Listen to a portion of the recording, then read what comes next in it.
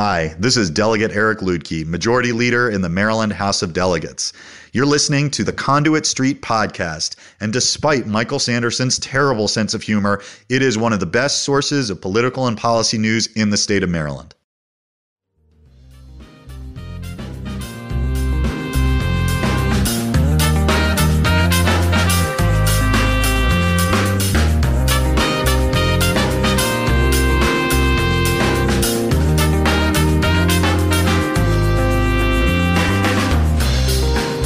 Hello and welcome to the Conduit Street podcast. Kevin Canale here with Michael Sanderson. Michael, we have had the pleasure of being back in the Conduit Street offices for I think the past few weeks. We are remote again today, but for good reason. We have a special guest with us. But how are you today? How are things holding up over in Severna Park? Everything is okay up this direction. How about you? Doing well back down here, holding down the fort in Annapolis. And today, Michael, I'm very excited. This is sort of a bucket list item for me personally, and I know for you and the podcast. We're going to talk political polls today, but we're not just going to talk about the latest results from Maryland's own Goucher College poll. We're going to discuss the nuts and bolts of political polls, a behind-the-scenes look, if you will, and we may, along the way, even debunk some myths that we often hear about political polls. And Michael, there is no one better to talk us through all of this than Dr. Malia Cromer. She's the director of the Sarah T. Hughes Field Politics Center at Goucher College and the overseer of every aspect of the Goucher poll. Dr. Cromer, thank you so much for joining us today. Hi, guys. Thank you so much for having me. I'm really excited. This is a bucket list for me, too. Wow. Well, this is maybe a little too much of the Mutual Admiration Society, but for the benefit of our listeners, Dr. Cromer, can you sort of set the table a little bit about Goucher College and where you and the Politics Center sort of fit in and how long you've been engaged in polling? Tell us about you and what got you into this role where you're a must-have guest, and that's exactly who you are. That's really kind. So I guess to start at the start, I went to graduate school at Louisiana State University where I got my first sort of taste of public opinion polling. I got a job at their Public Policy Research Center that did a Louisiana survey every single year. And so that was my first sort of taste of statewide polling. After I finished my PhD, my area of expertise was state politics and survey research. I got a job at Elon University, and they conduct a pretty well-known statewide poll, the Elon University poll that does North Carolina politics. I was there for 4 years as the assistant director, and then an advertisement for Goucher College. They were looking for an assistant professor of political science and somebody to run the Sarah T. Hughes Field Politics Center and build a survey research center under those auspices came up, and my husband was living with me. We were living together in North Carolina at the time, and he was ready to get the heck out of there. He hated it there. And so he was thrilled. He's like, yes, please apply to this job. I'd love to live in Baltimore. And so I applied to the job and I got the job. And in 2012, that October was our first Goucher College poll. And so I built everything from the ground up. I mean, I ordered the headsets, I designed, I figured out what methodology we're going to use. I recruited student workers. I did all this, and got it off the ground and running. And our first poll, we released it and I was so excited. And then Hurricane Sandy came and I sat helplessly at home and watched reporters on television sort of talking about how the rain and not talking about the Goucher College poll. And it was completely devastating. Things have obviously changed. Now we have become, I think, one of the most cited polls in the state. And that's just from trying to put out high quality research as frequently as we possibly can. Usually it's twice a year. So we do 2 big polls a year of statewide issues. That's been our bread and butter. I have resisted the idea of trying to do national polls. And I really felt strongly that every state needed an independent measure of public attitudes.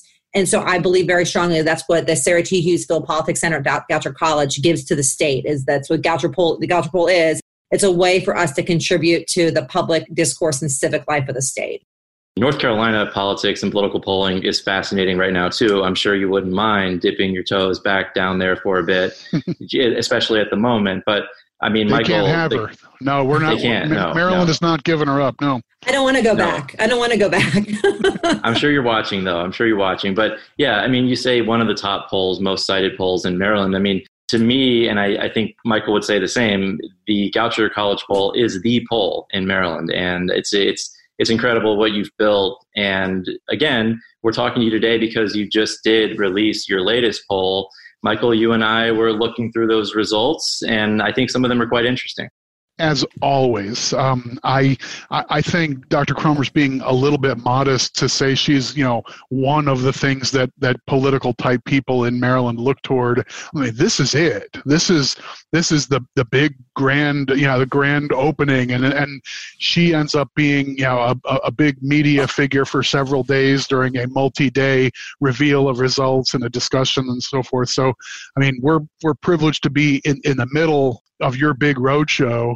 And I'll just say, your northward drift is Maryland's gain. So we're glad you were able to shift from the parishes of Louisiana to talking about the counties up here in Maryland, and delighted that you've made a home and really made a name for yourself and for the center in Maryland politics. So all the good for us, and we're thrilled to have you here to talk about this iteration of the poll. So, I mean, let's get into a few things. What do people always want to know about first? What seems to be the sexiest topic from this go round? Well, I think it varies clearly from poll to poll. And so what we've really tried to do, and I think what has helped us gain a reputation in the state, is that I do obviously pay really close attention to what politicians are talking about. And so this poll certainly reflects that. I've been following pretty closely the working groups in the General Assembly, and they're addressing as they work to address police reform issues. So I think that there's a lot of topics there for us to talk about. And also, I mean, COVID-19 has dramatically changed all of our lives. And I was interested in sort of the state's response. And I think a lot of people are interested in the state's response because it's sometimes difficult to discern sort of for politicians to figure out, like, how do you balance like what the public wants but versus what is best for public health. And that, I think, probably for this poll, those are the two big topics we use. But there are issues that come up on every single poll that people love. So it's obviously like gubernatorial approval rating is something that people I know wait for. And then the direction of the state and the most important issues facing the state, those are all, we're going to ask those on every single Goucher poll. And those have been sort of fun to follow longitudinally. So to see how that number has ebbed and flowed, or in Hogan's case, not ebbed and flowed over time. So I guess that's a pretty common tactic in this kind of polling then, that you have a few staples that twice a year you run up the flagpole and ask Marylanders about things like the approval rating of the current governor and some other basics so you can do apples to apples over time.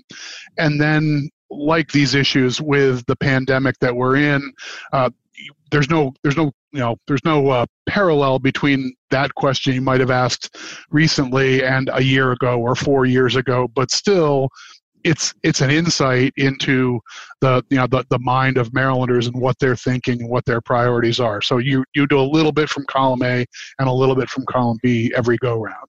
I do, and I would tell you that just like public policy is incredibly hard to craft, public opinion polls that ask about public policy questions are also really tough. And so it's so easy just to, the approval rating stuff is easy, right? The direction stuff is easy. Where it gets hard as a pollster is trying to write a question that both is specific enough that people know what you're asking about, but also general enough that you can easily transfer it over the phone. Because keep in mind, I mean, this is just like we're talking today on this podcast, like you can't read what I'm saying. And so when you're writing these policy questions, you have to be really careful to keep that in mind, that you don't have the respondent doesn't have the ability to read over the question a few times, that you're just asking them over the phone. And you mentioned police reform and police issues. I know this was a big topic of the latest iteration of the poll. And from what I can tell, it seems that Maryland residents are largely supportive of the key police reforms that are currently being discussed. Also, though, Marylanders hold police in high regard. At least that's what the results of your latest poll showed. What do you see? Break that down a little bit. I know you asked some really specific questions, and I think this is one where you really have to think about the way to present these questions, especially as you get down in the weeds for the actual questions that were asked. But talk about the results when it comes to police issues amongst Marylanders.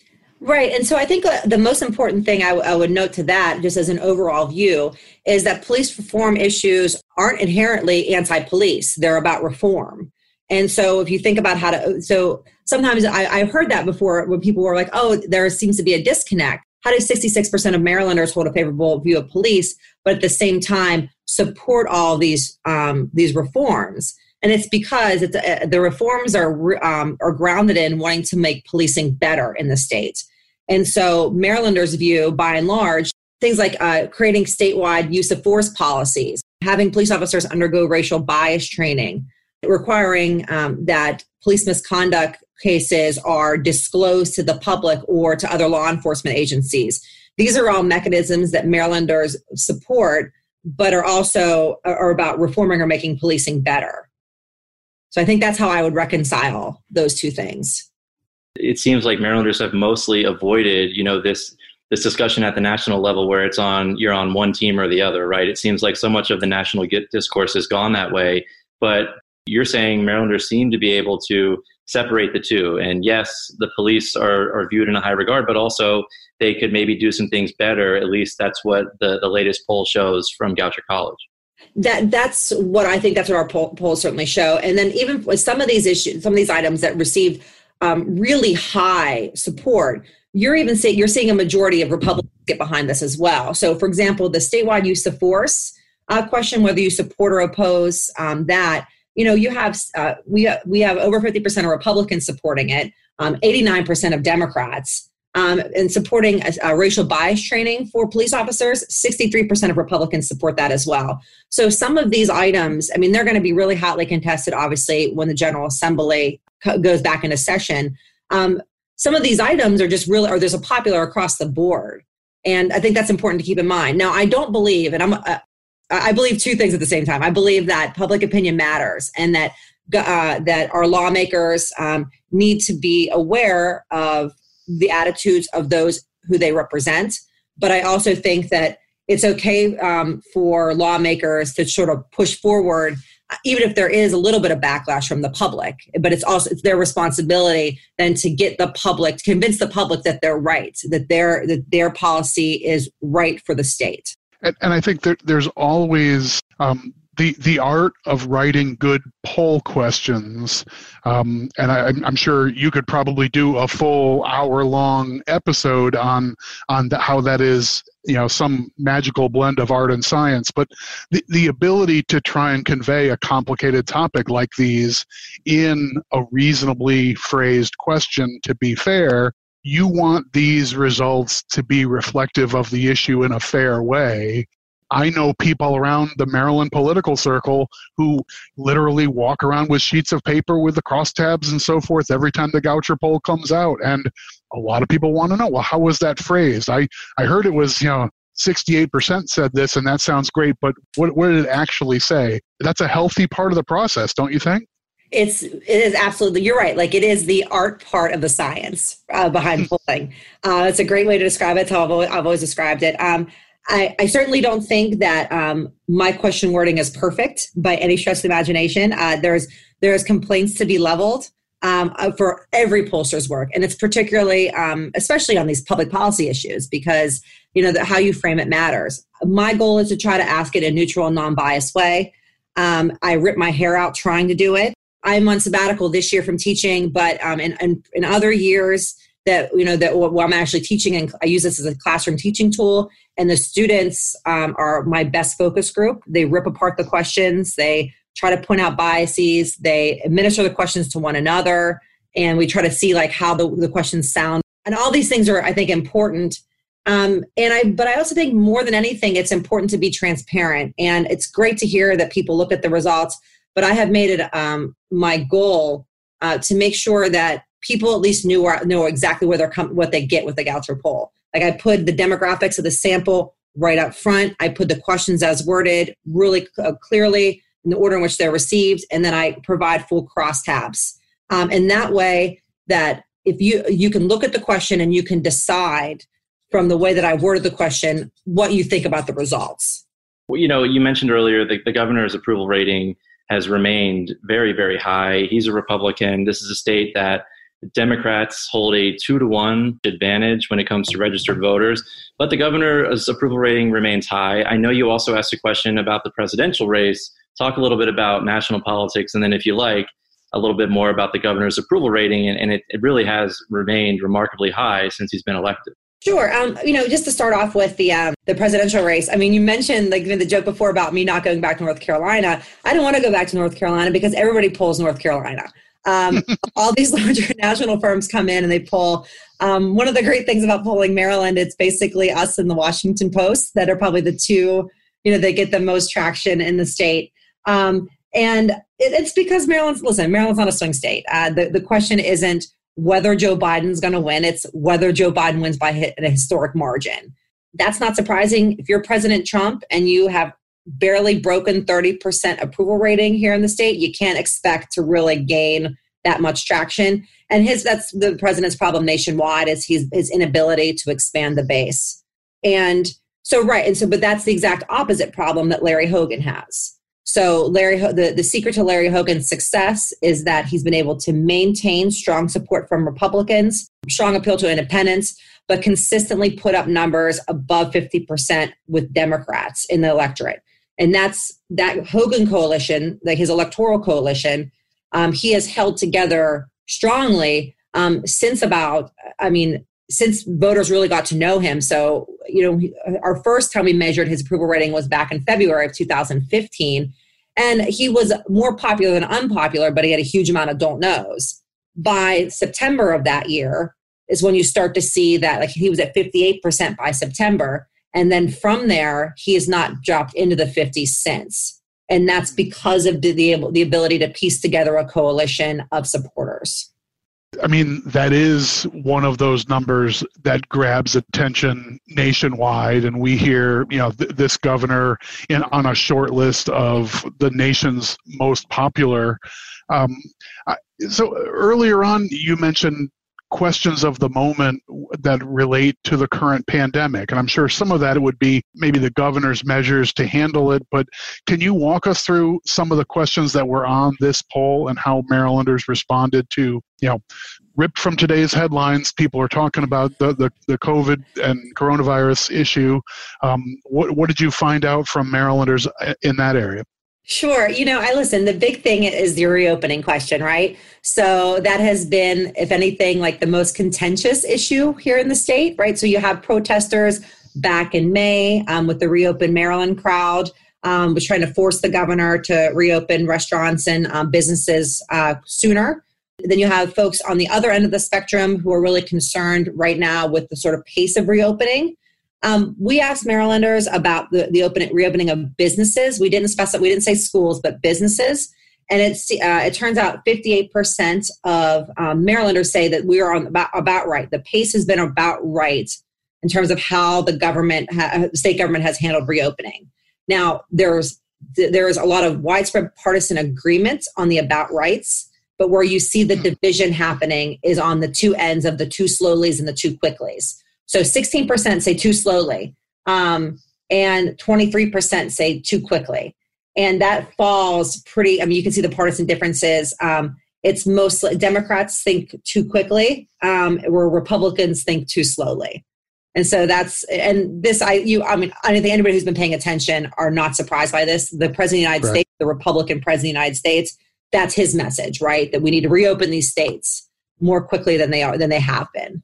The governor has resisted calls from the president. I mean, they're a member of the same political party, but again, his approval rating remains very high. And it seems like most people think that he's done a pretty good job handling Maryland's COVID response, at least when it comes to the pace of reopening the economy, if you will. So any other interesting tidbits, Dr. Cromer? I mean, I always find it fascinating too that you release most of these polls in different phases. So you make us wait, right? You tease them really well. Anything else that you found really interesting? As you said, Maryland is really not up for grabs when it comes to the presidential election, but any other big issues in the news that you found people's opinions to be pretty interesting?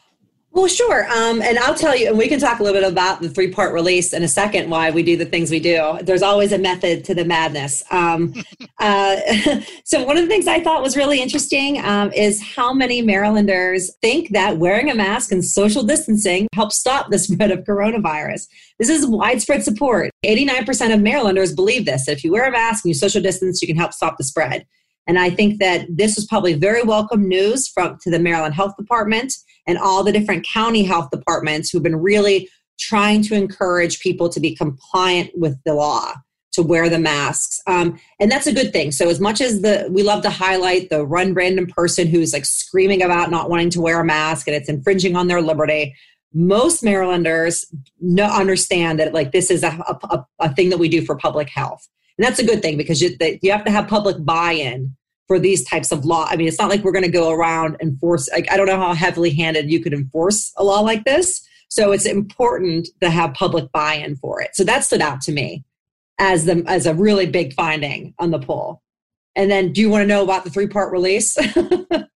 Of course we do. Dish it up. Go. That's why we're here. I'm sorry for keeping everybody up till 12:01 a.m. It's like I don't... No, you're not sorry. I don't buy that for a minute. You love it. I'm not. I am sorry. You have to understand that I'm an early bird. I'm not a night owl. So this all originated, and I like to blame Robert Lang from WBAL. I always blame him for this. He once suggested to me, we were talking, he's like, Malia, if you could release this at 12:01 a.m., we could run it on the morning drive time. Mm-hmm. And I was like, and it just dawned on me that he's like, it would be actually really great. And I was like, anything for you, Robert Lang, because he said he's such a nice guy. And I thought about it. I was like, he's right.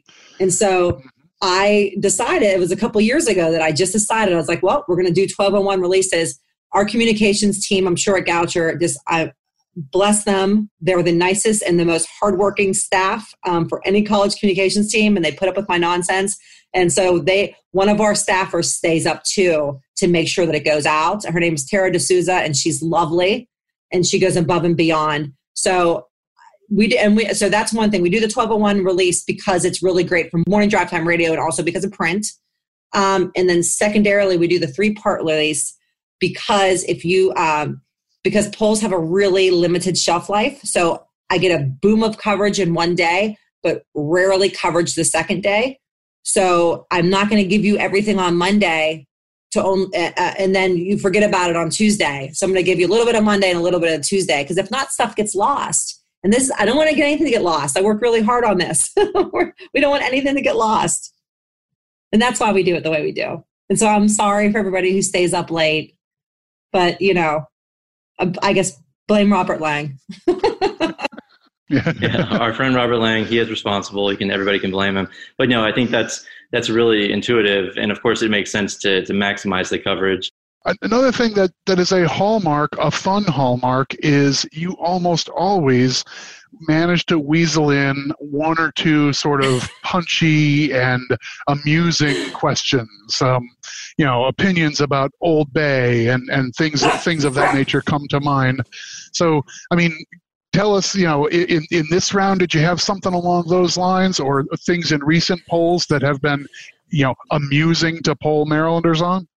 Well, listen, 2020 is the year of no fun whatsoever. And so when the poll was already in the field, I realized that I forgot to put a fun question on the poll. And I was like, well, isn't that just perfect for this poll, having zero fun at all? This is that year. This is that year. I have been trying, you're right. I haven't been trying in the past to try, like, I figure, you know what, we'll do Maryland, I call them like, they're fun, but they're Maryland culture questions that I'm going to try to, listen, we're a poll of Maryland, proudly Maryland. And so I'd like to ask things that Marylanders might find interesting and nobody else will. The best one we've ever done was the Old Bay seasoning question. And I was like, I'm going to run the favorability rating of Old Bay. It was off the charts. It got a ton of press coverage. It got in the Washington Post, I think. It was like ridiculous because Marylanders love it. I mean, they love Old Bay, clearly. I've asked about baseball in the past. And I always think that's challenging because then reporters will ask me about baseball and I have poorly informed opinions on it. I just basically regurgitate things that I heard my husband say to make it seem like I sound informed. You shouldn't ask me any sports questions. And then we also asked about people's favorite seasons. And just because because I hate the fall, I hate the most popular season, apparently, according to Marylanders. So those things are really fun. I hate fall. It's a stupid season. It's terrible. We had a long discussion about the season question, and I know people are still walking around Annapolis talking about the Old Bay favorability rating amongst Marylanders. So that one people have not forgotten about. I agree, it's probably the most talked about one and got a ton of press. But I think that's a really good place to take a break. We've gone through the latest poll results. We know how Marylanders feel about a lot of these big issues. When we come back, we're going to get into some nuts and bolts. We'll also debunk some myths. All that and more after the break.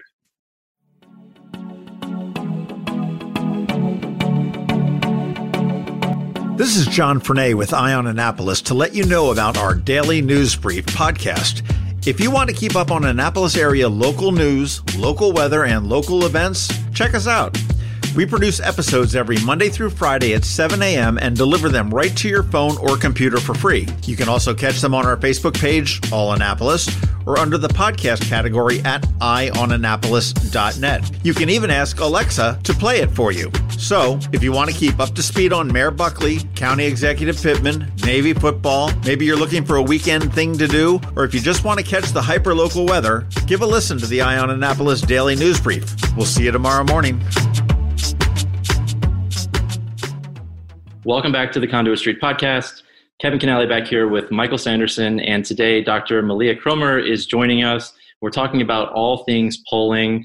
Dr. Cromer, I want to get into some nuts and bolts stuff when it comes to polls. First, I mean, we talked a little bit about this on the front end, but the design and the delivery of the prompting questions. I know a lot of time goes into this, but also, how do you make sure that your folks there at the center, when they're calling people, how do you make sure that that question is delivered perfectly every time? Is that just something that you rely on the experience of your team and you rely and trust your team to make sure that they get it right? And if they don't get it right, what happens at that point? Okay, so a couple things. So for the first 8 years of the Goucher poll, we had an in-house call center where students did the calling. So one of the many things that I did with my day job was train students to conduct phone survey interviews. And that was a tough job. And I would actually be in the lab, physically be in the lab for all the hours that we called in the Goucher poll. So we called, a typical call session would be on Saturdays and Sundays would call from like 1 o'clock to 9 o'clock. And then on Monday through Fridays, we would call from 4 o'clock to 9. And I would be sit in the room and walk around and listen to the kids make the phone calls. They do a good job. It's smart. They're smart students. They're happy to have a job and make money. But so anyway, that was how for years, we did it that way. Moving forward, we made a decision. So we have to grow. So the Goucher poll, we have to make sure the model is sustainable moving forward. And Goucher College has really pushed forward with a curriculum that is having a heavier data analytics component, which I'm very supportive of. I think it's great. And so what we're going to do moving forward is that we're no longer going to have the poll conducted on campus by our professionally trained student interviewers, but we're going to have a professional call center do the calling for us. So I still design all the surveys. A team of students and I will still design all the surveys. I design the methodology. So we do the dual frame random sample. It's heavy cell, light landlines, stratified by county to make sure that we're reaching across the entire state in the appropriate proportions. But a professional call center will actually do the calling. They give the data back to me. I do the weighting to make sure that it looks like looks like Maryland does in the back end. And then what we'll do once I get back from sabbatical, a team of students and I will I'll teach them how to actually run the analysis and to write about the analysis, because writing about data, as you know, both as policy professionals, is a really great skill for students to have. And so that's the new goal for the Goucher poll is I'm trying to train a smaller amount of students to be really data literate, to be able to design surveys, run the analysis, and then write about the results in a really proficient manner. So the great people out there who work for policy advocacy can hire our Goucher students. That sounds like Goucher students sound like the perfect profile for future MACo policy team members with Kevin and myself. So we'll put a pin in that for the moment. But we'd love to listen. We would love to send you some of our students. Absolutely. Data and analytics are the future. Everything now is driven by data and analytics. But one of the things I often hear is, people talk about polls, and a lot of times people are very down on the polling process. And sometimes people don't trust the polls because the big one is, well, nobody called me. No one has ever called me for a political poll. So nobody knows what I think, how I think. So these polls must be bogus. I don't even have a friend, people say, that they've gotten a call for a poll. So talk a little bit about why that is a myth and why we should discount that theory. I would tell you, as a pollster, you hear all these people say, like, I wish I was, why am I never called? It stands at such a juxtaposition of the fact that, we struggle with response rate. Like, we struggle to get people to take the survey. It's not as if everybody calls is like, oh, hooray, thank you for calling Goucher Poll. I'd love to take your survey. We have to convince these folks to take the survey. And so when you hear people say, oh, they wish they would have called me, I'm like, oh, listen, I wish I would have called you too. But you unfortunately didn't get selected into the sample. So I think about it this way. We have, think about the millions of people who live in Maryland. We're going to draw a random sample, usually around like 20,000 phone numbers. And from those 20,000, we will call for the week. You purposely try to stagger how you're calling because you want to give every phone number an equal opportunity to be a yes. So you draw the random sample. So cell phones and landlines are great because they give almost full coverage of the state. So almost everybody has a cell phone or a landline. So you can randomly select individuals from almost full coverage. You call for the week. If somebody doesn't answer, you try to call back at different times to try to give them that chance to actually pick up the phone. You hopefully, in the past, we've had really sort of nice students on the other end of the line. Live caller is really helpful. Instead of having an automated voice, you have a live caller saying, hello, I'm calling from Goucher College in Baltimore County, Maryland. People are more likely to say yes to that. And at the end of the week, because of the science behind random sampling, you end up with respondents who look like Maryland demographically. And so, I understand like the frustration, people who want to be called, but the folks I think who are dying to be called sometimes are like the political junkies who can't get enough of it. They love it. And they may not be, maybe they're not like the average Marylander. I wish I could call them though. So, make my life easier. So now I have like 15 different questions. Forgive me, this is a little bit of a basic question, but you and your team building a list of randomly selected phone numbers and reaching out to those people, that's the gold standard for finding a randomly selected group, as opposed to parking in front of a particular grocery store and whoever walks in, you stand with a clipboard to read them questions. Forgive me if that's like a really ABC kind of question, but for purposes of random polling, you develop the database of phone numbers to reach. You use all those different times in a way to make this as representative a group and random a group as possible. Is that basically what you're after? Sort of, as a clarifying point, I'm not the one who's picking the numbers. So we're actually purchasing a list from a company. Well, there's a lot of different survey providers. So the folks who the scientists, the survey statisticians behind the actual sample, or there's a bunch of different companies who do it. We go through a company called Donata. They have done some things that are just like truly just amazing that they can do now. So for example, they have a program called Smart Cell, where they can tell when they draw that random sample of cell phones, they can tell where your billing address is versus where your number is. So like, for example, like you could have, my number is still a Pennsylvania number because I'm from Western Pennsylvania, but my billing address is in Maryland. So I could still get selected into the sample.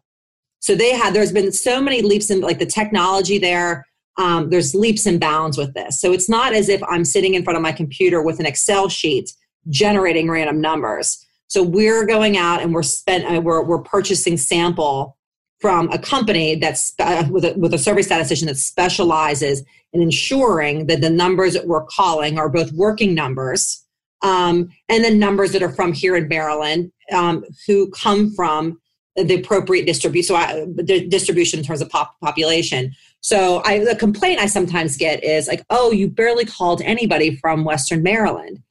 It's not that I barely called anybody from Western Maryland. It's that Montgomery County, PG County, Baltimore City, and Baltimore County have a ton more people who live there. So of course, more respondents are going to more appropriately come from those areas of the state. Right. So another thing you touched on that I think you partially answered, but on my list of questions to ask the Maryland famous pollster is, I've heard this before, and I'm sure you have too. People say, well, pollsters, all they do is they reach people on landlines. They're sitting at a desk with an old-fashioned, like a dusty copy of the white pages and drawing names. When I did a polling methodology class when I was an undergraduate, that's what we did. We took the campus phone book and called students. I guess there's a bias there, but you already mentioned you're getting both landlines and wireless lines for purposes of trying to reach everybody. So that we can dispel that myth too. It's not just, whatever demographics are more likely to have a landline are the ones getting phone calls. And listen, and it is not just me who is calling mostly cell. If when we talk about quote unquote gold standard polls or really reputable pollsters, there are no reputable pollsters right now who are just calling landlines. So that's that. All the lab polls are there. So that is a myth that needs to be dispelled. I don't know why people keep on saying it. It drives me crazy, but that's okay. One of the things I will say this: the Goucher poll is now primarily a cell phone poll. So Maryland has a really high cell phone only population, and even those individuals who have landlines, the landline is often the secondary phone. It's the phone you got with the bundle. And the phone that sometimes people don't even plug in. So we're going to go ahead and we're going to call mostly cell phone samples. And you can't get anybody under 40, you can't even get on a landline. Right. It seems like there are obvious demographic issues if you're relying on one rather than the other. But if you keep that in mind, you can control for those things, I imagine. So, you can. I guess since we're getting a little bit into numbers, I think everybody who reads about a poll is familiar with, even if we don't all understand what it means, but there's always this little number that's the rider on a poll where we have a margin of error, and sometimes it's a nice juicy round number, and some places give us a number with a decimal. We always hear things are margin of error 4% or 3.1, I think is your number. Put that in some context for us. Is that just a function of how many people were contacted, or where does that number come from, and how much should we care about it? You should care about it. It's a function of sample size. So it just tells you, the margin of error tells you how much plus or minus that number could vary. So let's say that your results, you had Hogan's approval rating is at 70% plus or minus 3%. That means that in reality, that it could be as high as 73, but as low as 67. It's someplace in that bounds. Where people get into trouble when they with the margin of error is, and this is a media thing, is that they will have a candidate that is up 1 or 2 percentage points, and then the headline will read something like, Cromer up in race for governor, but I'm actually not up, right? I'm actually within the margin of error, so we're tied.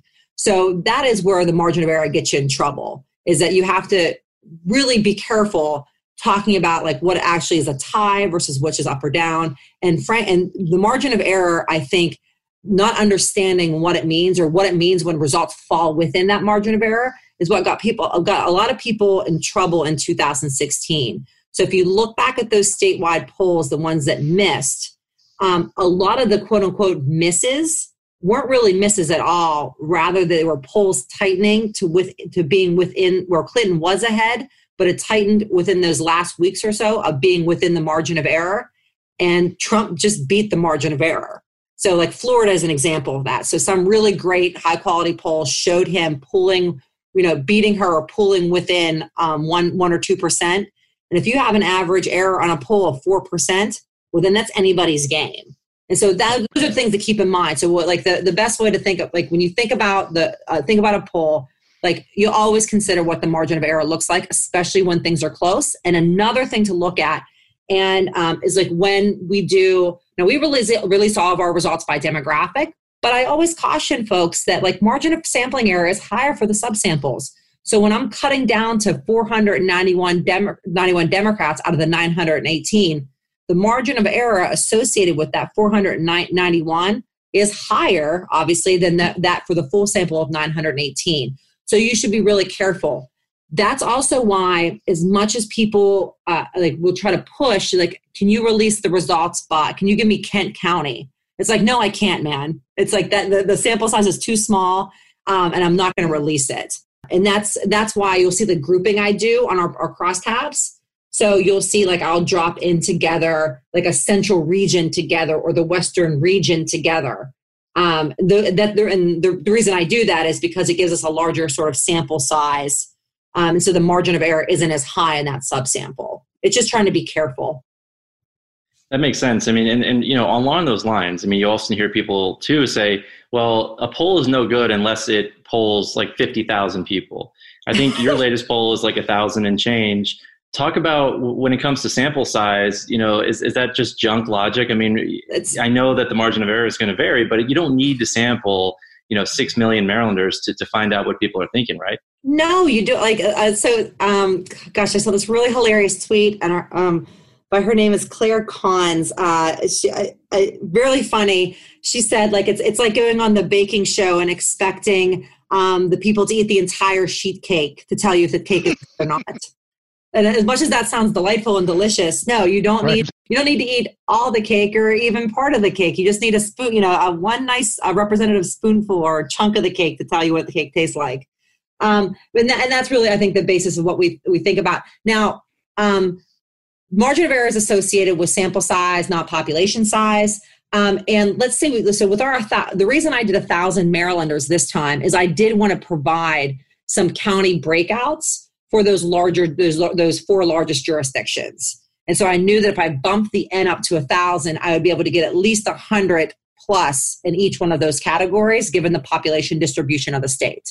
And I want to do that this time. We won't always do that. So go back to the sample size question. So you'll see sometimes advocates will release a poll with 400 completed interviews.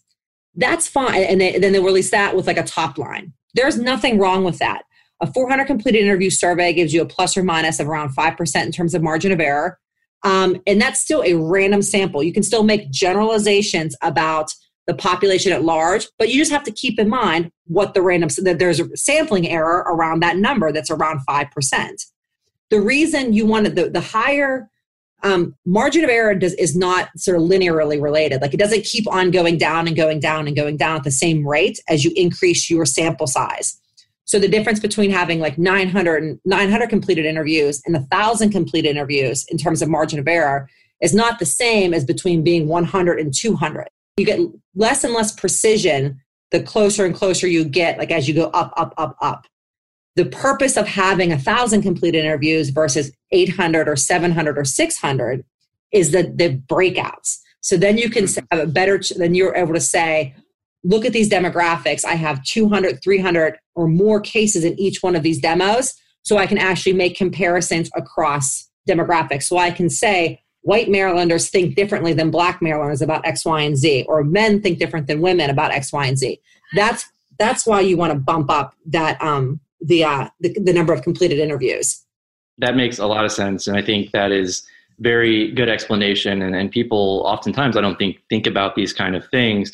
So I think my big takeaway here is that we know that the polls don't always get it right. But to me, it's always better to look at the polls methodology, not just the results. And I would even say that the quote unquote, the horse race findings are among the least important parts of a good poll. Finding out what issues motivate voters, who is motivated to vote. It sounds like that's exactly what you were getting at with this latest poll. That's why you follow these issues so closely. I mean, would you agree that these motivating factors are more critical to understanding an election and how it might turn out than whether a candidate is up, 2, 5, or, gets outside of the margin of error, 10 percentage points? It seems to me, how people are going to be motivated to vote and who is planning to vote is way more important. Well, the policy stuff is way more important. Listen, I love a good horse race poll. Don't get me wrong. It's exciting. It's really fun when you're the pollster. Our first, the gubernatorial race in 2018 I was very excited to do our poll for it. It's the most nerve-wracking part of the whole process. But the most meaningful part of the process is the policy stuff. Because the policy stuff, advocates should take a look at our results and say, where do we go from here? So we have to build consensus. We need to move the public on this issue. So policy advocates should never look at a Goucher poll result and think that opinion is sort of set in stone. They should look at it and ask themselves, how can I move it?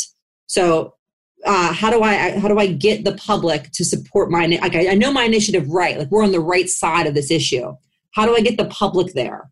Because what we should have in an American democracy is, in a representative democracy, is government laws that reflect the will of the people. And the will of the people might not always be there at first, but once you have good advocacy and good messaging, and you can convince the public that you're right. And that's how you should look at the Goucher. I think look at polls like ours, and that's why it's so important for polls like ours to exist, because it gives an independent snapshot of what Marylanders are actually thinking.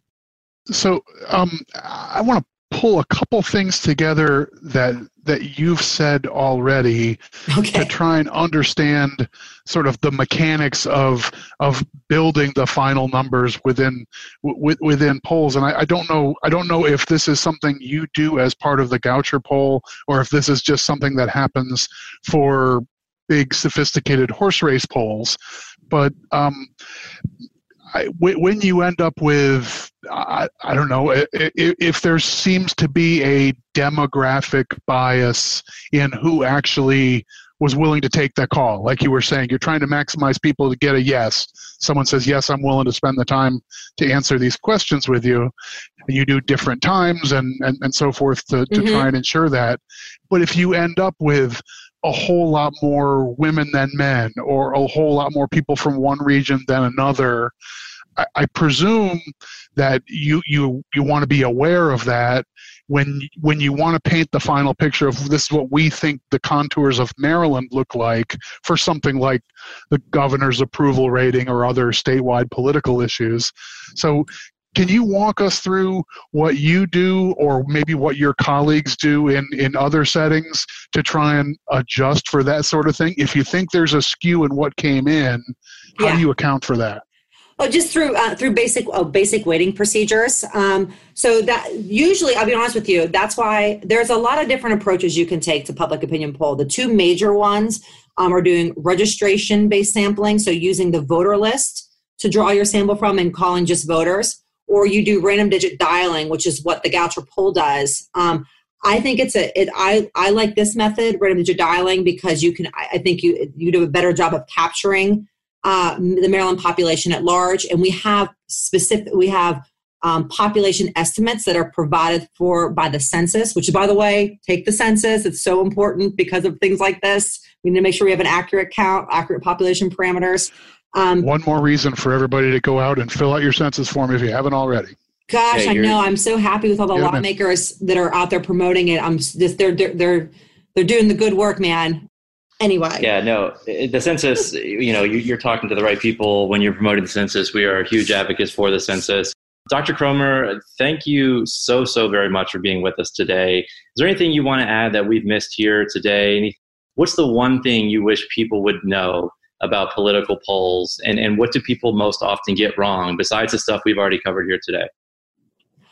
I think what I would suggest to advocates is that you get what you pay for with public opinion polling. If it was easy for you to create a survey and then toss it online and then get a bunch of responses from social media, like that's not, like, you're getting what you pay for, which is nothing. And so my warning to state governments, my warning to county governments is to really be careful and ask yourselves if bad data is better than no data. And I am very much on team bad data is a lot worse than having no data at all. And so they should be, I don't want to see any more surveys from state or local governments that are asking people to weigh in through social media. I just don't want to see it anymore. It's not good. It's not good data. It's not representative. And it can cause, in the policymaking process, it can cause some serious shortcomings and serious problems down the line. So that's my on your soapbox. That's my soapbox. That's good. Hey, we invited you to step on top, and you shout. That's good.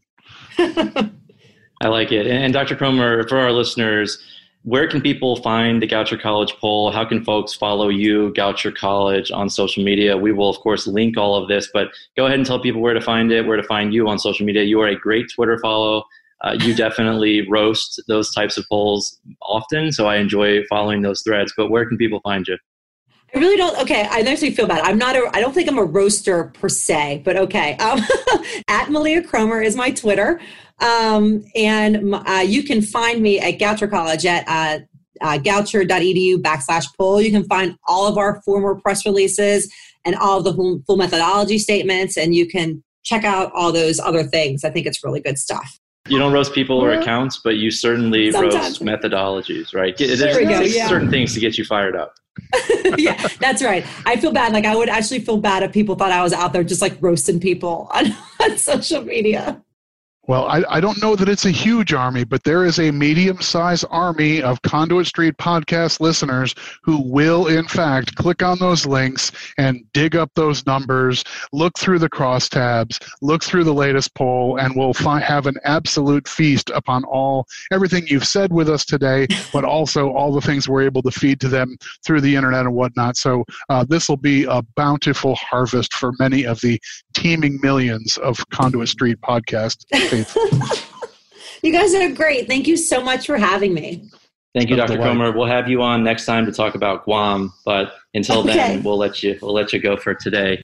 If you enjoy the Conduit Street podcast, please go ahead and subscribe. That way, all these episodes will be sent directly to the device of your choice. You can also follow along on social media, Facebook, Twitter, and of course, the Conduit Street blog.